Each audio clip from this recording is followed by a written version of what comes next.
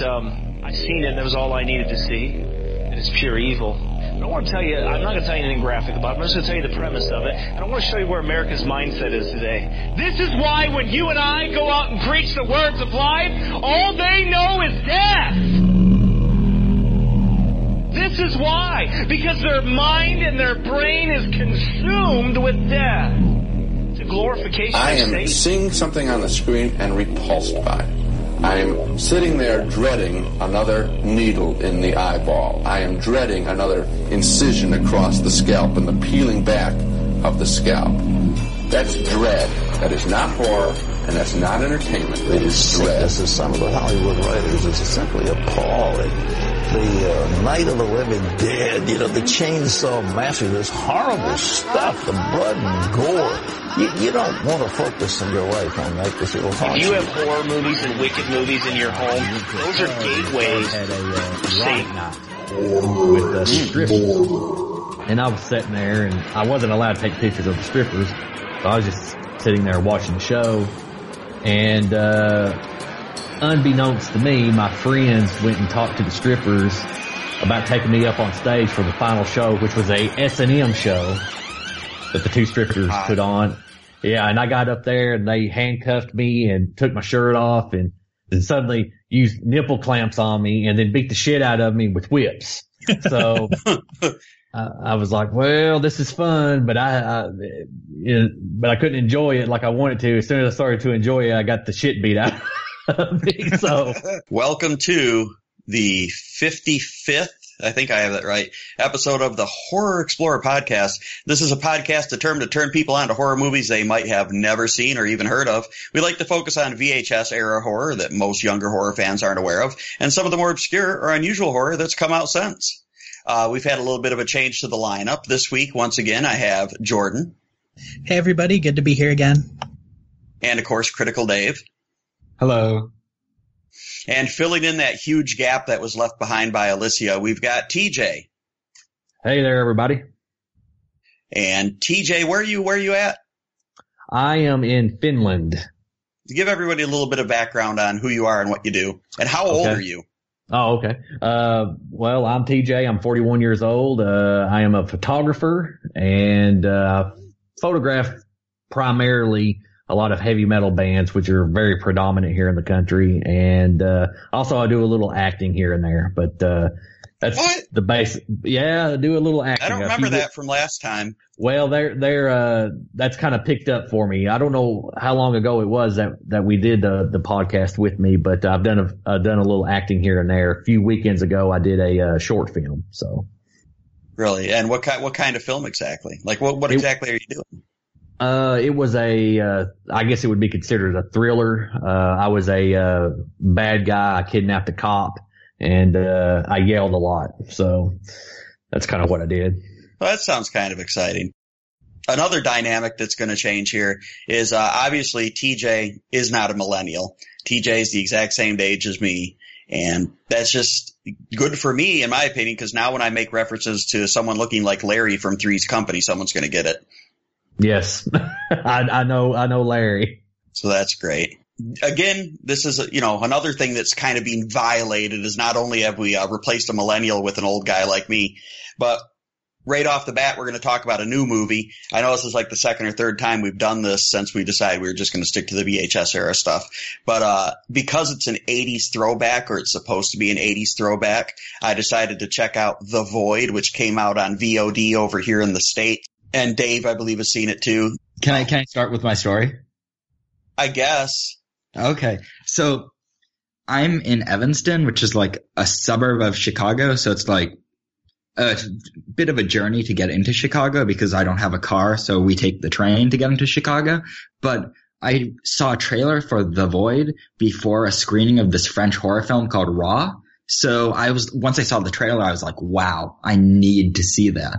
So there was a midnight showing of it happening yesterday, actually, this Friday. So I decided, I got a few friends together. I'm like, guys, let's go see The Void. It looks amazing. So we did a whole journey to Chicago and we arrive at the theater and there are signs everywhere that say The Void midnight screening is sold out. So it's sold out. So we journeyed all the way to Chicago and we can't see it.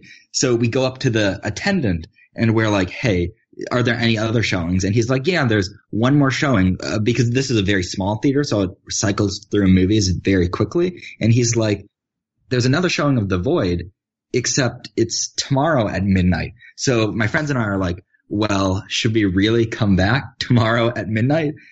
Turns out the attendant, right afterward, the attendant told us that it was sold out tomorrow already. So people bought so many tickets in advance for it that it was sold out both days. So I haven't seen The Void yet, even though I did a whole journey to try to see it.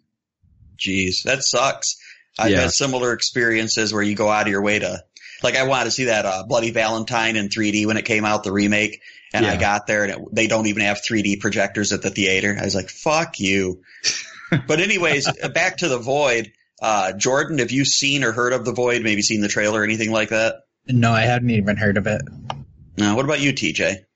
I've seen quite a bit about it. I've tried to keep up with it when it was first announced, however long ago, and it looked really interesting because I'm a big H.P. Lovecraft fan, and it looked very Lovecrafty, and so I was wanting to check it out. Yeah, well, I got bad news for you guys. Oh, no. It fucking sucks. No. Oh, my God, did it suck? Oh, it's so terrible. The first 15 or 20 minutes, you're like, wow, this is fucking incredible. And then the minute that it has to fall back on plot and script and stuff like that, it just absolutely falls flat. It's like you've got some of the best effects that I've seen in this movie. This movie has some really great effects and has some really great scenes that stand alone. You chop them up, you put them in a trailer. It makes the movie look like it is going to be amazing. But the acting is fucking terrible. The script, the dialogue, just the coherency of the story, the motivation. They put no effort into any of that. I was so fucking disappointed. Now, you're big into the Lovecraft thing, TJ. There's definitely a lot of Lovecraftian stuff to this. It's like interdimensional and there's tentacles and shit like that. But, it's just eye candy is all it is. I mean, I would say that it doesn't even really have any very good cinematography in it. It's just got some really incredible effects. It's got some great scenes in it, but it's like a mixture of From Beyond, very similar to From Beyond, and then you've got a little bit of Hellraiser thrown in there. Oh, okay. And stuff like that, but I mean, it's so superficial. It's unbelievable. We sat and we watched it in the first 15 or 20 minutes. We're like, wow, this is going to be a great movie, me and the wife. And, it's not often that she even gets into anything. And then we hit about the 25, 30-minute mark. She was asleep, and I was struggling to keep my eyes open. And it's so you even feel bored when the awesome effects are happening. It's really I was so disappointed. So I refuse to believe you. I refuse. I'm sorry. I'm still going to see it for myself. But I was so excited about it, man. It was such a fucking letdown. I mean, I am glad they did it. It's pretty much all practical effects. I don't even think they use CGI blood or anything like that. There's a lot of gore in it. There's just some really scary looking shit in it, and I give them a lot of credit. But it kind of reminds me of a movie that you saw, Dave, where all I'm just going to say is, well, at least they made a feature length film. Oh no, that's terrible. I'm so upset because I'm so psyched for it. Like, that movie is, I was more excited for this movie than I've been for like any other film recently. Just from seeing the trailer once in a theater. Yeah, I got super excited about it when I saw the trailer like 2 days before it came out. I was like, wow, I want to see this. Yeah. Because I'd heard people talk about it, but I hadn't seen the trailer. But I don't know, man. I mean, you could recut it into a really interesting, it would make a good music video if you recut it. Like, make like a 4-minute music video out of it. But other than that, it's fucking worthless. No, it's too bad. Yep. Modern horror disappoints again, which is why I keep going back to this old stuff. Every week I make these three. Well, this is the first week for TJ. I make them watch an older or more obscure movie that most people their age, well, except for TJ, might not be familiar with. Usually it's something I like, because the whole point of the podcast is to make younger horror fans aware that the best new horror movie that they see this year could be a movie from 30 years ago that they didn't even know existed. This week, my Caddis watch, There's Nothing Out There. And I had actually seen this just one time, and I didn't pay that close attention to it. So today was the first time that I sat down and watched it in full. Yeah, same here. I had seen it once before, I think with Jordan and Mike, but I hadn't really paid very close attention to it. I was actually the one who kind of like pushed for us to watch this movie because I remember some memorable moments. It was, up until this viewing, my favorite trauma film. I have never heard of it before. I am familiar with trauma movies, and so when I saw that the Trauma produced it or whatnot, I was like, this is going to be something special. So yeah, well, it's one of those rare occasions when seeing the Trauma on a movie gives you great expectations that it doesn't really live up to, and this is a lot of that. Well, that was my opinion, obviously, but this movie was not created or produced by Trauma in any way, shape, or form. Trauma just picked up the distribution in 2011 to put out a DVD, so that's why it starts with the Trauma logo and music and all that. Yeah, aside from them being the distributor company, Trauma had no involvement in the production of this film. Yeah, and this movie was actually made in 1989, and they couldn't find anyone to even put it out until like 1991. The good thing about Trauma picking it up, though, is that you can see this on YouTube now. Yeah. You got to love that about Trauma. It seems like everything they get their hands on, they put on YouTube. So what's this movie about? It's about a group of friends who go to an isolated vacation home for spring break. They're like college students or high school students. It doesn't really ever say.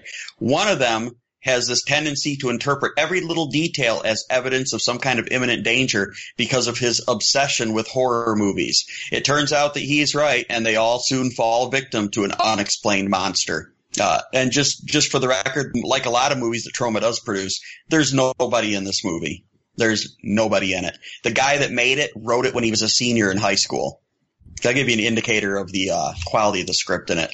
We'll see what these guys have to say about There's Nothing Out There right after this.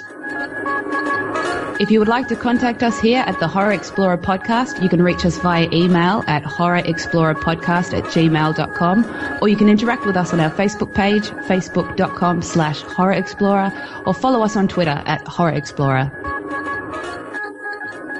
All right, now we'll see what these guys thought of There's Nothing Out There. I guess we'll start with Dave. Okay, so as usual, I'm going to start with the opening. So today we open on Sky, or I shouldn't say today, I should say in There's Nothing Out There. We open on the sky, and then we slowly crane down to a video store called Piermont Pictures Video, which is like a riff on Paramount Pictures, that production company.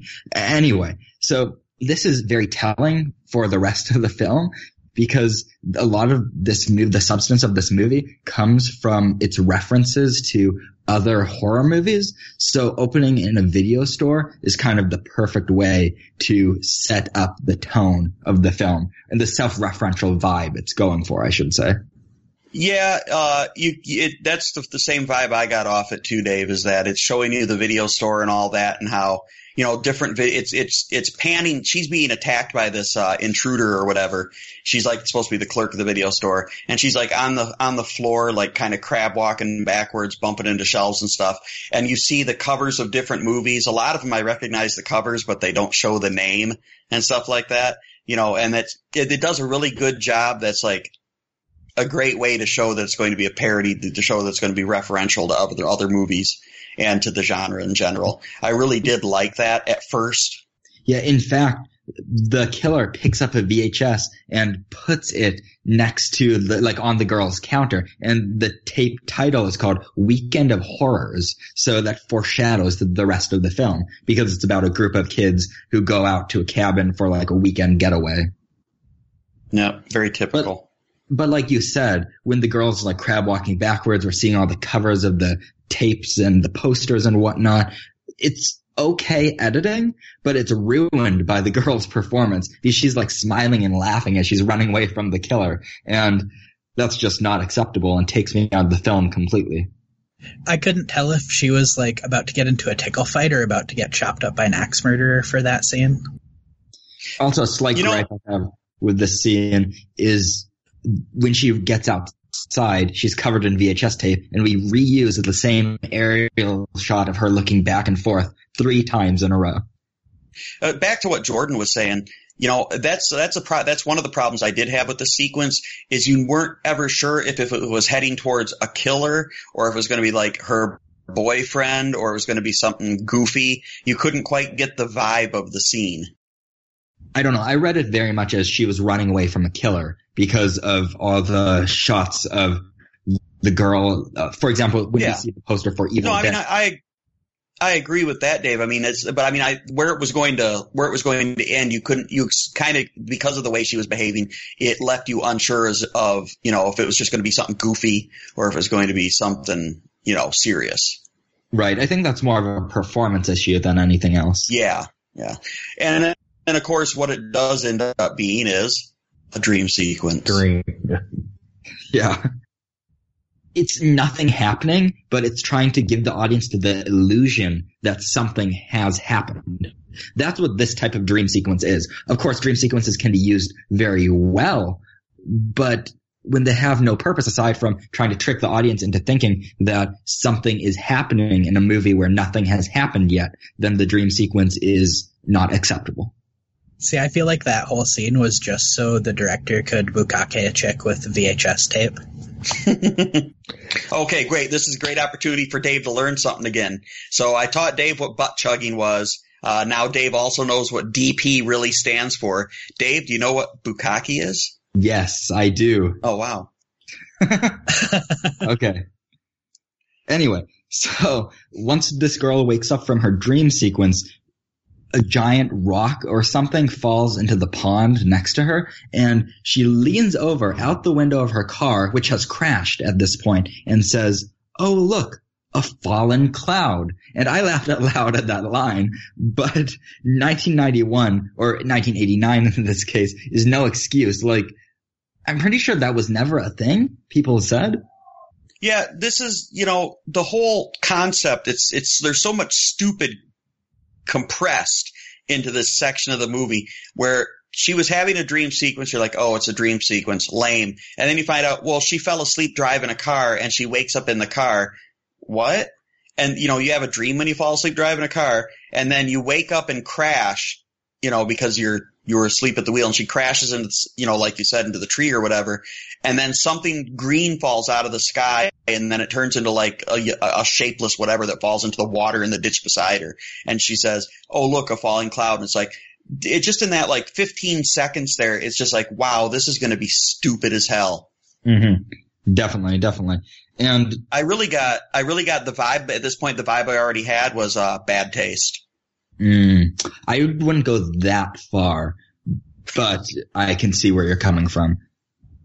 So then afterwards, the thing that fell in the water is obviously the creature. So the creature attacks the car, but during this whole scary, like, suspense scene where the creature is trying to get in and murder her, you would expect slasher music to raise tension, but instead we get some sort of like jungle action music, which you'd expect to see in a movie like Rambo, not in a horror movie. Yeah, they didn't do a good job with music at any point in this movie. Mm-hmm. It got very old and repetitive fast because they kept reusing the same stuff over and over. Right after that, right after the attack sequence, we transition to some sort of digital effect that's supposed to simulate moving through an electronic tunnel of some sort. It looks like a fucking screensaver. Yeah, that's exactly what it looked like. It reminded me of the Doctor Who intro. That's what it reminded me of. Except it was done worse than that. It's a prolonged credit sequence. It goes on forever. Mm-hmm. And like I've said a couple times before, when you see all of the credits at the beginning of the movie, that's because the people that made it know it's so bad that you're probably not going to be around at the end to see them. And then after we transition out of this digital tunnel sequence, we move into a hallway. But something interesting is in the background, right when that transition happens, there's a voiceover that says, well, that was a stupid thing to do. It was almost as if they're referring to the tunnel. Yeah. Which I found amusing. And then we're introduced to our leads. Our leads are composed of 3 couples and Mike, who is coincidentally the guy who's into horror movies, who has to explain things to the others about horror movies.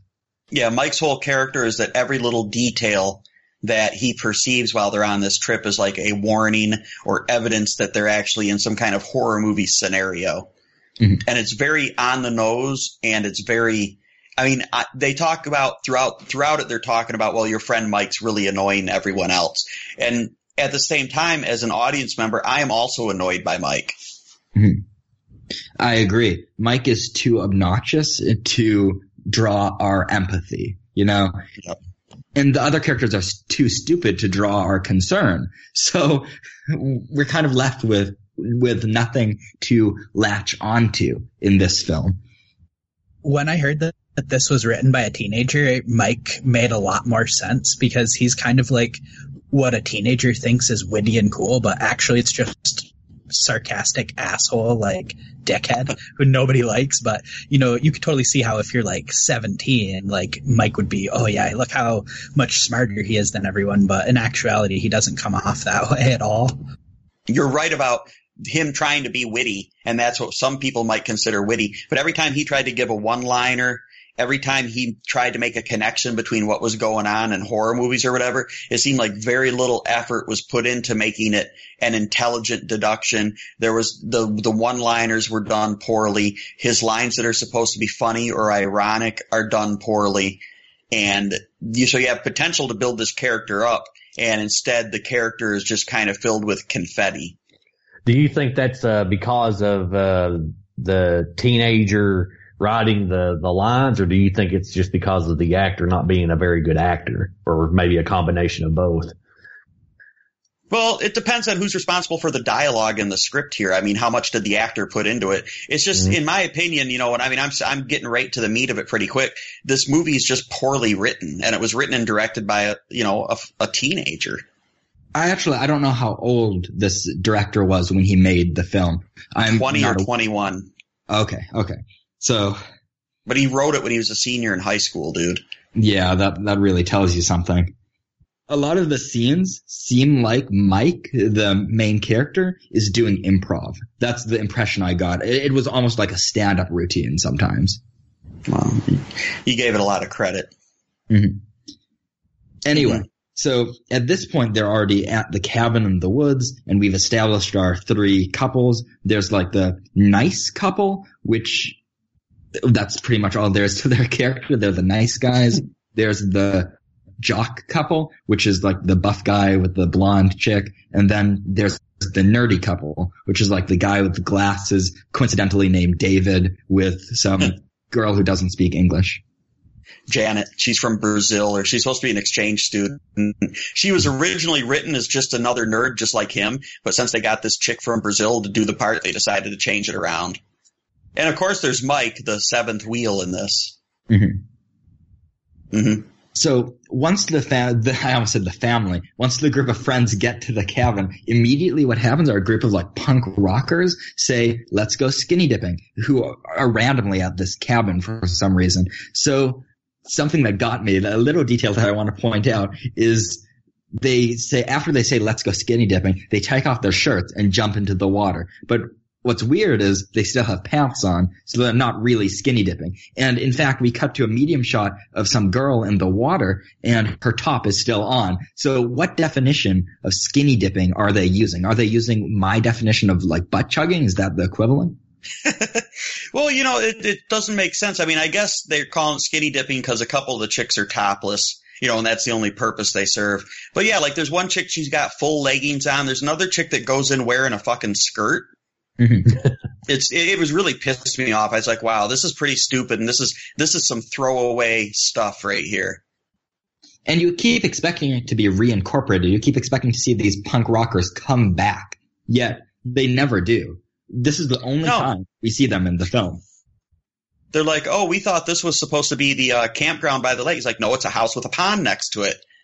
And they're like, oh, well, we're going to go to the lake. And you're getting monster POV shots at this point of these, too. There's a monster POV shot to introduce them, and there's a monster POV shot when they're packing back into their van and leaving, and nothing comes of it. Mm-hmm. That's the same thing with a lot of these monster POV shots, because I feel like they just threw in POVs, kind of like what they did in Evil Dead, to hide the lack of special effects they have. Yeah, because, just yeah. And then right from this quote-unquote skinny dipping scene, we transition to a shower scene, which has to be the least sexy shower scene I have ever seen, because all the shots of the shower are above the neck and or below like the knee. Like that's all the shots are. There's not even like any shoulder, I don't think. Oh, and it makes no sense. Go ahead, Jordan. We did get like a really nice shot of her hip from the side and her like, that part. But yeah, you don't actually get to see even tits in that scene, I don't think. Well, now wait a minute, guys. I have to disagree with you. I think this scene was shot primarily for the Amish audience to get aroused by. Look at her ankle. That's right. It really doesn't make sense because they're pushing it to be a sexy scene. They have this really crappy version of sexy music playing. It's very prolonged. It keeps following her hands and stuff like that. But you never see anything, you never see, not like it's important. But if you're going to push this as a sexy shower scene, then put some nudity in it or something. But there was nothing. It was like a friggin' shampoo commercial. And it doesn't make any sense because you see her tits later. Why wouldn't she show them then? That's what I was going to say as well, is that it doesn't make any sense. They don't show any tits there in the shower, but then her boyfriend comes in just a few seconds later and she shows it all. So I didn't understand that either. Yeah, and something really weird that happens right after that is we jump to a tracking shot that follows different characters around the house as they walk around. And this is weird because this tracking shot is actually fairly well done, but it just contrasts with everything else in the film because it's a moment of like competent cinematography, which is quite the opposite of everything we've seen so far. There was no competent cinematography in this that I saw. But something else, speaking of lack of competence, let's talk about the lighting. The lighting was some of the worst lighting I've seen in a long time. Come on. What? Oh, you're going to go into the lighting on a movie like this. That's true. Everything. No! It's just everything looks like a stage. Everything looks like a stage performance. There are heavy shadows. It's just not done well. It draws attention to the artificiality of everything there. Anyway, it's not like the lighting can even take you out of the film though, because it really never draws you in the first place. So yeah, well, it should, but it's in this film. It's hard to be taken out of something that you're never in. And once again, speaking of things that are poorly done, when the monster does attack the nerdy couple who go out into the woods to have sex, it's edited horrifically. The editing is atrocious. The monster doesn't look like it's doing anything, and at some points it's very clear that the monster is just a model that some guy is holding up. Now, is this where they're walking along and the girl's telling a story about people walking through the woods with the monster following them? Yes. Yeah, that their attempt at irony is that she's telling him this story about a couple that goes out into the woods to fuck or whatever, but they don't know there's a monster behind them the whole time. And of course, behind them, there's a monster following them the whole time, mostly from POV to hide the monster model because it's terrible. Yeah. And then nothing happens. Yeah. Well, the guy gets killed. Eventually, but they go bad. They go away from that, to a certain point. Mm-hmm. So at then this they come point, back to it. Three couples have separated. The nerdy couple is off in the woods getting attacked by a monster. The jock couple is off skinny dipping, and the nice couple is off having sex in the bedroom. So Mike decides to fortify his room in order to prevent himself from getting killed by the monster. But it's put together in like a montage with like fun, fast music, but it's edited so poorly. You don't really get any sense of progression. Part of that's a prod design issue because there's not enough. It doesn't look like he's touching or doing anything real. More importantly, there's no reason for him to think there's a monster. Absolutely nothing has happened at this point. Like a pan fell on the floor while they were outside having dinner. And that's all that's happened. And he's automatically leapt to the conclusion that there's a monster. And they don't put any effort into creating logical reasons for him to behave or react the way he does. He's assuming that because everyone's split up, that he's by himself. He needs to barricade the room because there must be a monster. It's just so on the nose, and they put no effort into making it logical or smoothing it out at all, that it makes you dislike what's going on in the movie. At least it made me dislike what was going on in the movie. Yeah, I certainly agree. There's not enough motivation for his actions. And when all the quote-unquote skeptical friends are telling him there's no way there's a monster, we're inclined to sympathize with them over him, even though we should be rooting for him at that moment. Yeah. Also, but I'm not. Yeah, exactly. As we're talking about the performances, we should probably mention the blonde girlfriend's performance, because it's porn star level. Yeah, and I don't think anyone gives a good or even a mediocre or even a passable performance in this. Mm-hmm. I agree. The stunt work is terrible. The editing transitions from like day to night are ridiculous and take me out of the film completely. There's just so much wrong with this movie. It's still entertaining at some points, but a lot of the time it reminds me of a less competent version of Rise of Leslie Vernon. Yeah, even that wasn't this bad. I would much rather watch Leslie Vernon. I'd rather watch Leslie Vernon 10 times probably than watch this again. Wow. So I assume you guys don't like the Rise of Leslie Vernon, right? No, we don't. Really, Matt liked it. I liked it. Was that Matt that liked it? One of us liked it. I forget who. Not me. Not me either. It's not what we usually go to for the litmus test of bad, but it does make sense in this because it is also supposed to be like a parody or a satire or whatever of horror movies. I must admit, there are some cute moments. For example, when Mike is alone with two girls in a bedroom, one of the girls proposes to him, "What if we're in a movie right now? Is that what you're saying? Is that what you're telling us?" And then Mike looks into the camera for a moment, then looks her in the eyes and nods and says, "We're in a movie." So there are a few moments like that are funny, but they're funny on their own as isolated moments. They're out of place in context of the rest of the film. Yeah, that was one of my favorite moments in the film because of just he's so subtle and like quick at looking into the camera, but you definitely notice it, but it's almost like he's doing it guiltily, and it just sells that moment, and it's honestly probably the best moment in the film. Another moment where they break the fourth wall, aside from the whole movie, is when a guy grabs a boom pole in order to escape from the monster. Yeah.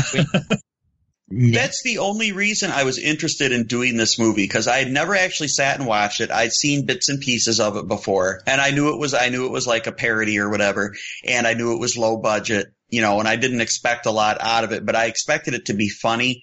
And the only thing in this movie that made me laugh is when they're doing all this stuff that kind of breaks the fourth wall a little bit, like, the guy constantly saying they're in a movie, but just out of nowhere, an unrelated character who's just come back, he hasn't been present for most of what's going on in the movie, and he returns from going to town to get a plumber or something like that, I think it was, and he gets attacked by the monster immediately.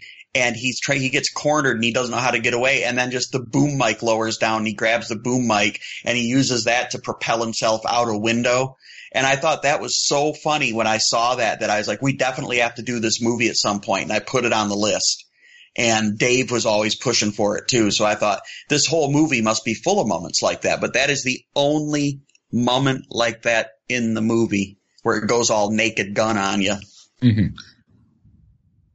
The way I remembered this movie is the rest of the movie is so forgettable that I only remembered like the few self-aware moments it had. So that's why I pushed for this movie. But anyway, at this point, there are 3 people left alive. There's Mike and there's the nice couple.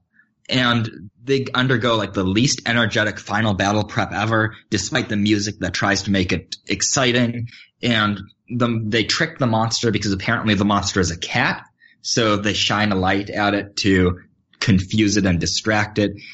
Long story short, they put the monster in a oven. Sorry. The oven explodes. The monster explodes. They destroy the house pretty much. And then they drive away. And that's it for the climax. What the hell was going on during that final scene? I mean, I had no idea what was going on. Like, were they not the final? So, the whole end where they're trying to. He's got this master plan that involves, I need all your light bulbs and shaving cream and mirrors and stuff like that. And really, it seemed like most of it was unnecessary. It was just totally fucking contrived. Again, totally evident that it was written by, like a 17-year-old boy. And in the end, they're just making it dive through a mirror and then get into the oven so they can trap it in the oven. It was just such a mess. I just didn't understand what was going on there. Definitely. The terrible editing and all those jump cuts certainly did not help at all either. But something funny that did happen was as they're driving along down the road into the sunset, they pick up some random girl and she describes like symptoms that make them think that she's like pregnant with an alien. So they throw her out of the car, and then we freeze frame on her like standing by the road, like looking at them, like going like, why did you just do this to me? I'm so confused. Yeah, she was the girl from the beginning who got in the car accident that saw, a falling cloud. All right, looks like we lost TJ. I don't know what happened. He's not online anywhere, so we'll just have to continue without him. Okay, so anyway, that's pretty much wraps up the movie. So I guess I'll just give my final thoughts on it. It looks and sounds like a student film in every possible way. Despite this, there are a few amusing moments, but I wouldn't say those add up to a movie that's worth watching, unfortunately. The amusing moments are those that are self-aware, but so much of this movie is filler, and it's shot so poorly, and characters are uninteresting. Script is paper thin. The script is as thin as the paper it was printed on, no doubt. But ooh, witty. Yeah, thank you. But well, and so many shots are reused. You don't reuse shots in an actual film. You reuse shots in a student film or a student music video. So overall, 2 out of 10 for me, a low 2 out of 10. The only reason it gets above a 1 is from the brief self-aware moments. All right, what did you think about this movie, Jordan? So there are some scenes that I like in this movie. I really liked the scene where like the Canadian hipsters, like rockers, pull up in their like big ass van and they open the back and like all the fucking marijuana smoke pours out. Yeah. Wait. Why do you think they're Canadian? Is this some kind of bias you have from living so close to Canada? I felt like this was a Canadian film. Maybe I was wrong, but like everybody in the film seems Canadian to me. Like, was it so polite? Yeah, they're polite and they're like extremely white, and just the way their faces are shaped and how they talk. Their faces are shaped. Yeah, I don't know. They have like angular features. Maybe I have a weird impression of Canadians or something, but no, I'm kind of guilty of that too. I worked with a guy for a long time, and he was half Canadian, and there was always something different about him. And it's like, I always figured it was just because he was part Canadian. You know what I mean? He lived in Canada for a while, and then later it turned out he was gay. Oh, well, there you go. But yeah, I like that when they're all like piling out and then they do the skinny dipping scene, and then Mike, or I guess he's sort of the protagonist, he says, these people were born to be murdered. And I thought that was pretty funny little scene. So that was good. We already talked about a couple of scenes that I really liked, the looking into the camera and yes, we're in a movie. That was really funny. When it's trying to like build ironic jokes into the movie, they just fall so flat because none of the actors can pull it off. But when they're doing like the fourth wall breaks, those are when it actually is pretty funny. There aren't very many of them though. No, there's only a couple. And if it would have gone more that way, I think it would have been better. I agree. I think my favorite sequence in the whole film is about maybe 35 minutes in, we get a fight scene between the jock and Mike, and they're chasing each other around the house. At one point, they like are both flying on this like cart with wheels. I don't even know where the cart came from, but they're both like laying on it, like punching each other, and like it's rolling towards these stairs down the back deck, and it's a genuinely like amusing scene. I checked on IMDb just to see if I could find anything to talk about in regards to this movie other than how much I hated it. And it said that the guy that played Mike and the guy that played Jimmy did their own stunts in that scene. That's like one of the big facts of the movie. Wow, that's wild. I'm surprised they didn't get like stuntmen on set for multiple takes, multi-camera. I'm surprised they didn't have like a whole special effects and safety team, you know. I'm surprised it was such a small crew that they didn't have stuntmen. Yeah, I mean, the stunt isn't good. There's no, like, good effect in that part. But it's it's a humorous scene to me because I don't know, I can almost see just two guys horsing around as buddies, like, actually getting into something like this. Maybe not, but... Yeah, I disagree about this. Maybe Canadians do that. Yeah, I thought the stunt work in the scene wasn't good.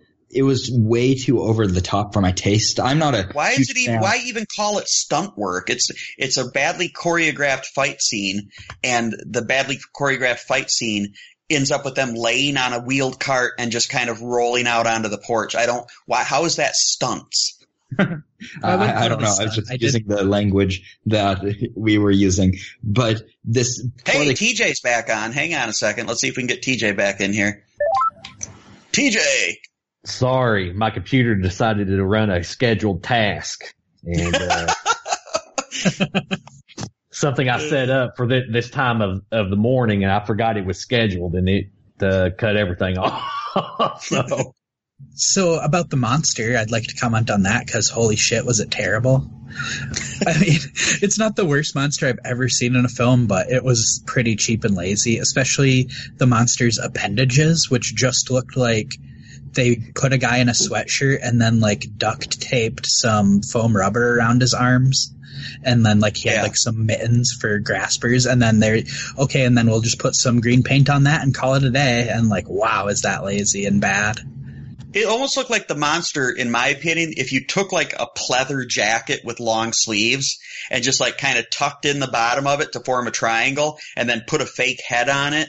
And then you just kind of use the sleeves for the arms of the monster, like maybe fill it up with some packaging peanuts or something like that.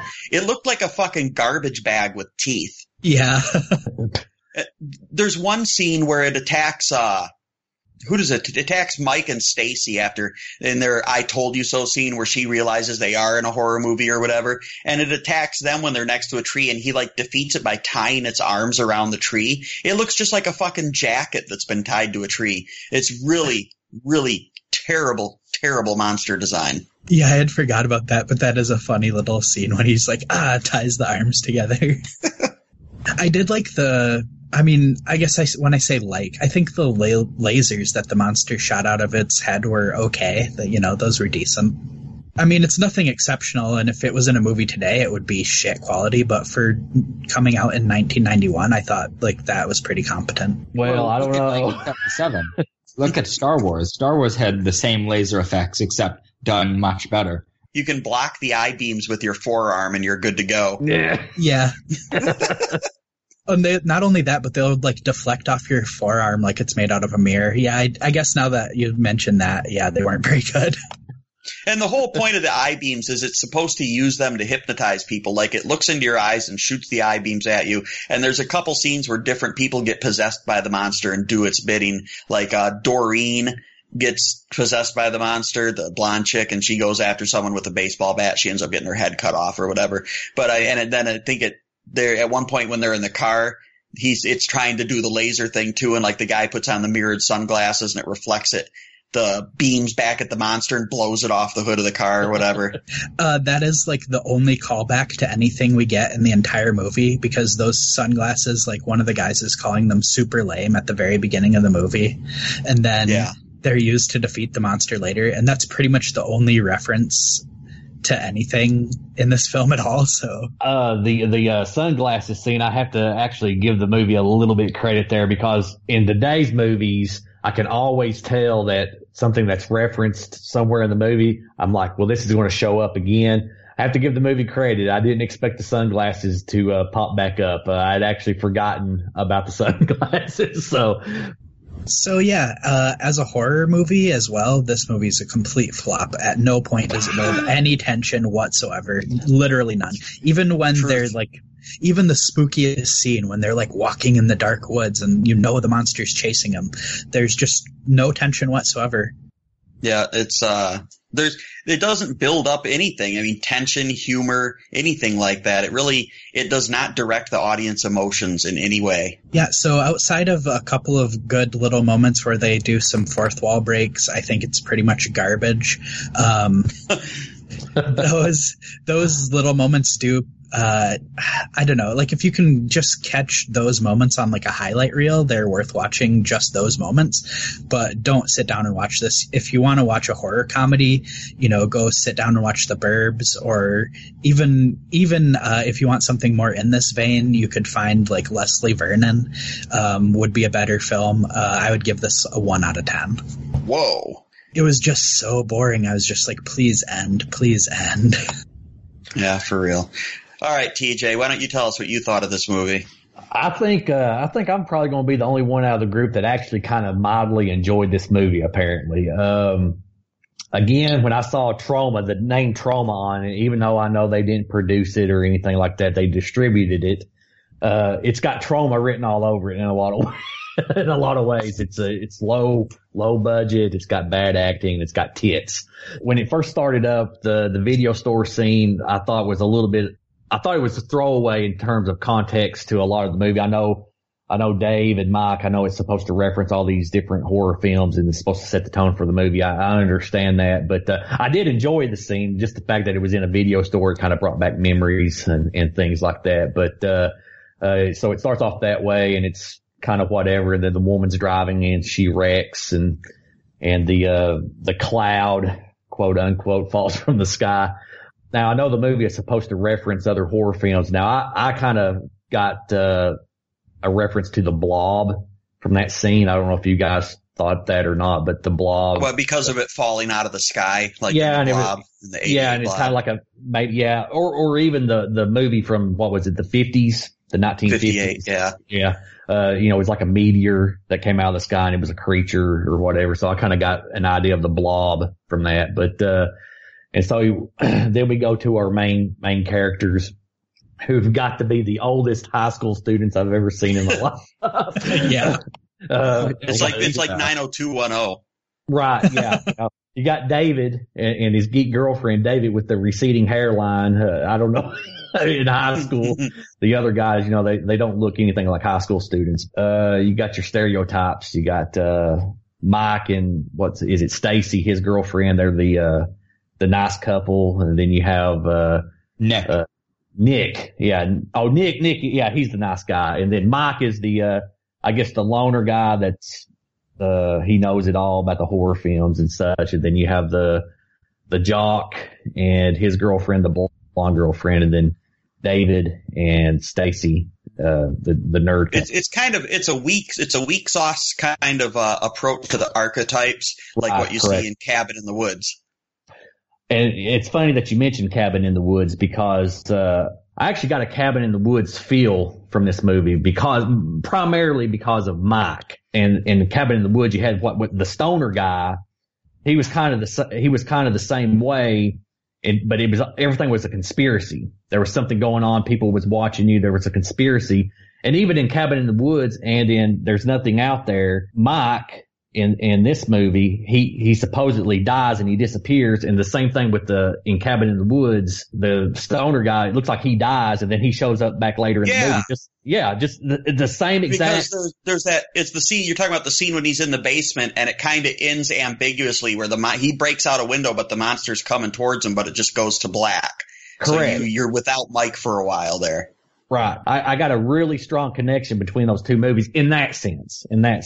The acting is poor. You get like David mentioned, you get the punk rock people showing up and they go quote unquote skinny dipping in the dirty pond and then they leave. Nothing else happens. But we get to see some naked girls, I guess. And then you have the nerd couple later that night. They go out walking.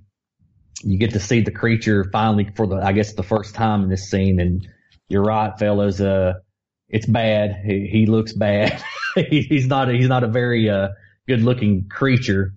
If they could not make the creature look scary, they could have at least made it funny.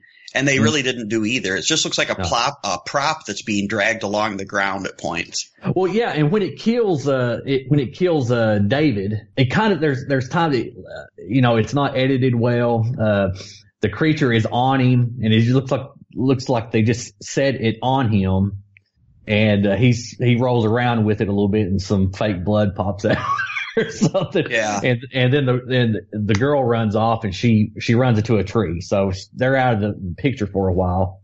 And there for a while back at the cabin, I was beginning to wonder if they were ever going to ask about their two friends that went out walking, which they do. They do eventually mention them. But at first it's like, man, the script writer here, he doesn't even mention the people that's disappeared, but they do come back to it. But for a while they just don't seem to care at all. It's like they forgot they were part of the movie. Correct. Yeah, it's like they just completely wrote them off. But I have to admit, there were parts of the film that I thought I got a chuckle out of, and it was from Mike, the guy that was so on the nose about things. His references, looking into the camera, about being in a movie. When they talked about the missing friends, when they finally do bring them up, he's like, yeah, I wrote them off a long time ago. I thought that was kind of funny. And, him tying the arms of the creature around the tree and things like that. I actually kind of thought, he wasn't a good actor, and not all of it was conveyed well, but I actually thought it was kind of funny here and there, and the boom mic that Nick swings on. The highlight of the film, I think, as you guys kind of agreed, he gets on the boom mic and he swings out of the danger from the creature and things like that. I thought that was pretty good. So to me, as a package of a film, as bad as it was in a lot of ways, I actually kind of enjoyed it. It was low budget, but they were self-aware that it was low budget, maybe too much in your opinions, but I actually kind of enjoyed it, and it kept me engaged. I thought, well, this was a fun way to pass the afternoon, in my opinion. I guess if I wanted to give it a rating, I would give it about a 5 out of 10, just because it was kind of a fun, retro, bad movie, and I got some good laughs out of it. Yeah, a 5 is fair. It just depends on, I think with this movie, it depends on how well the humor lands with you. And if the humor doesn't land, then the movie's got nothing to offer for you. Obviously not that I expect there to be great cinematography in a low budget movie like this, but it's like they didn't even make an effort to do anything creative with the cinematography. There's only two notable things here that really happen with cinematography. Obviously, they try to parody monster movies by using way too much monster point of view shots. And they screw it up because they don't really lead to anything, and they're not very important. They don't reveal anything, and they certainly don't build any tension. It's an amateur attempt, and all the acting in this is very, very amateur. And, you should expect that from a lower budget film like this. It betrays it very early on that it's not going to be a stellar attempt at filmmaking. But the acting wasn't even good enough to just to carry you through the film and to endear you to the characters in any way. And it was kind of a turnoff. It made it harder to watch the film. The sound in this movie is bad, like the way the Foley work and the way they went through and re-edited the sound. Volume levels change a lot. Some of the movie, when I was watching it, it sounded like the soundtrack was on a fucking vinyl record on a really crappy turntable. It's very low. It's beyond low budget. It's just kind of poorly done. There's a lot of confusing stuff in this movie, and it seems kind of thrown together. Again, it kind of reminds me of Bad Taste in a lot of ways. There's really bad dialogue all the time. Where the dialogue has to drive what's going in the movie, it really fails because the dialogue is poorly written, poorly delivered, and all of that. If I caught this movie on TV, about 45 minutes in, I would have changed the channel for sure. And at 45 minutes into the movie, there's still really nothing interesting or funny happening. 53 minutes into the movie, I just kind of started to nod off, and I started falling asleep while I was watching the movie. Then I had to go back and try to rewatch parts of it that I kept missing. I kept falling asleep in the middle of this movie quite a bit. And then the movie picked up a bit once Jim and Doreen got attacked. And I was like, okay, well, maybe now it'll keep going. But it just kind of dropped off again after that. The monster design's terrible. And we've gone over that quite a bit. The monster design looks like crap, and it doesn't look like crap in a way that's funny or ironic or satirical. It's just a crappy design to begin with, and it's poorly done. It's not animated well. It just looks like it's being dragged around with ropes all the time. Thankfully, I didn't fall asleep during the boom mic part. That's really the shining part of this movie right there. And the other good thing in this movie, and I'm surprised Dave didn't notice this because he kind of has a thing for transitions. This movie does a titty transition where I believe it's... Wait, what? No. Yeah, there's a titty transition in this movie. What was it? When the chick's in the shower for the frustrating shower scene. Yeah. And she gets out and she starts to open her blouse for the guy. And then it zooms in, or no, it might have been when she was going swimming or something. I can't remember. But it's Doreen is getting ready to take off her top, and it starts zooming in closer and closer on her breast, and it's finally going to reveal them. And right when she gets ready to open it up or take it off, it transitions to Stacy's breasts while she's messing around with the nerd guy. And then it backs out of those. So like it zooms into one chick's breasts and then backs out of another chick's breasts. That was something kind of cool in the movie. And that is about it. That and the boom mic. You know, again, great job making a feature-length movie, but you couldn't even come up with like a realistic explanation of what was going on at the end, what their big plan was. It's just people standing on stools throwing light bulbs and shining flashlights around to get a monster to go in the oven. Garbage. This movie sucks. Did you get pissed off at the end when they said, only thing we had to do was set off the house alarm and the police would have been here in about 30 minutes? Yeah, that was kind of ironic. Instead, we got this. It would have been a lot better movie, that's for sure, if the cops would have just showed up. Maybe some of them would have been competent actors. This movie blows. It's a poopy movie. This is a poopy movie. I don't recommend it to anyone. Go fast forward through it on YouTube and look for the boom mic scene and maybe the titty transition, and that's what all it's good for. I give this a fucking 1 out of 10. Wow. Oh my gosh. I was the second highest rating. I gave it a 2- out of 10. All right. So as far as other business we got to attend to before we get out of here, I just want to thank everyone for the great response that we had to our previous episode. That's by far the most listeners we've ever had to an episode, largely in part to the people on Reddit who responded to our posts. We post every episode on the horror subreddit on Reddit, and we got a lot of responses to that, and some interesting stuff came up about the Class of Nukem High. If you remember Class of Nukem High, there's 2 main characters, and the female is Chrissy. The actor that plays her actually in like the 90s or 2000s went missing, and she was like, her husband was trying to find her for a long time, and he never quite could find her, so she's like a missing person now. Wow, really?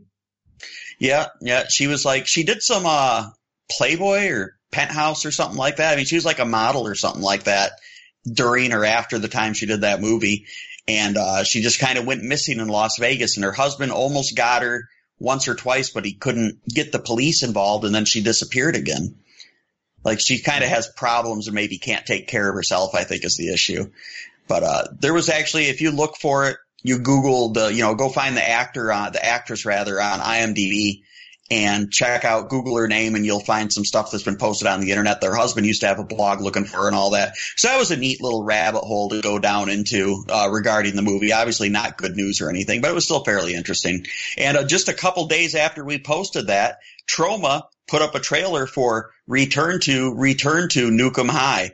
We put that trailer on our Facebook page. It's hilarious. It's like a 4-minute trailer, and it's just nothing but scenes from the movie. It's got Ron Jeremy in it. It's got Lemmy in it. He must have done some scenes before he died. It looks really good, and, I know I didn't give a good rating to that Nukem High movie, but the sequels and then the Return to Nukem High movies are just exponentially better than the first one, in my opinion. But there was a really big response to that movie when we put it on the horror subreddit, and a lot of people like that movie, so that was pretty cool.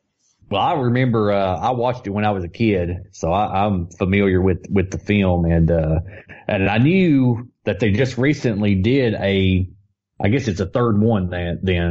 It'd be the fourth one. They did two. They did Nukem High, and then they did Nukem High 2, Nukem High 3, and then like in 1999 or 2000 or something like that, I don't remember, they did Return to Nukem High, and then just now they're getting ready to put out Return to Nukem High. So this will be the fifth movie. Oh, okay. So that's is that the one that you posted the trailer to? Is that one? Yeah, that's on our Facebook page. You can check that out. Okay. Now, as far as what's going on next week, or if next week is really going to happen next week, I don't really know yet. Things are pretty tumultuous. We almost didn't even do an episode today because I was having so many problems with my computer and getting all of the recording stuff set up and all of that. So this episode almost didn't happen.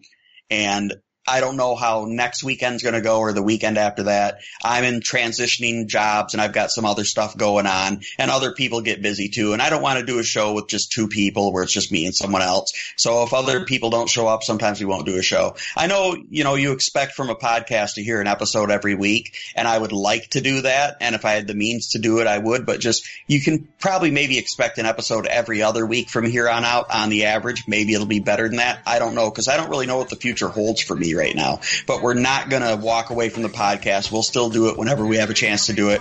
We got plenty of people to fill in when people aren't here, so we're going to do the best we can. So what movie are we going to do next time? No idea. All right, does anyone have anything else to say before we sign off? Nope. Thanks again for having me. Hope everybody has a good weekend. It's good talking to you guys again. Have a good week, everybody, and we'll talk to you soon. Adios. Okay, so I'll see you later, huh?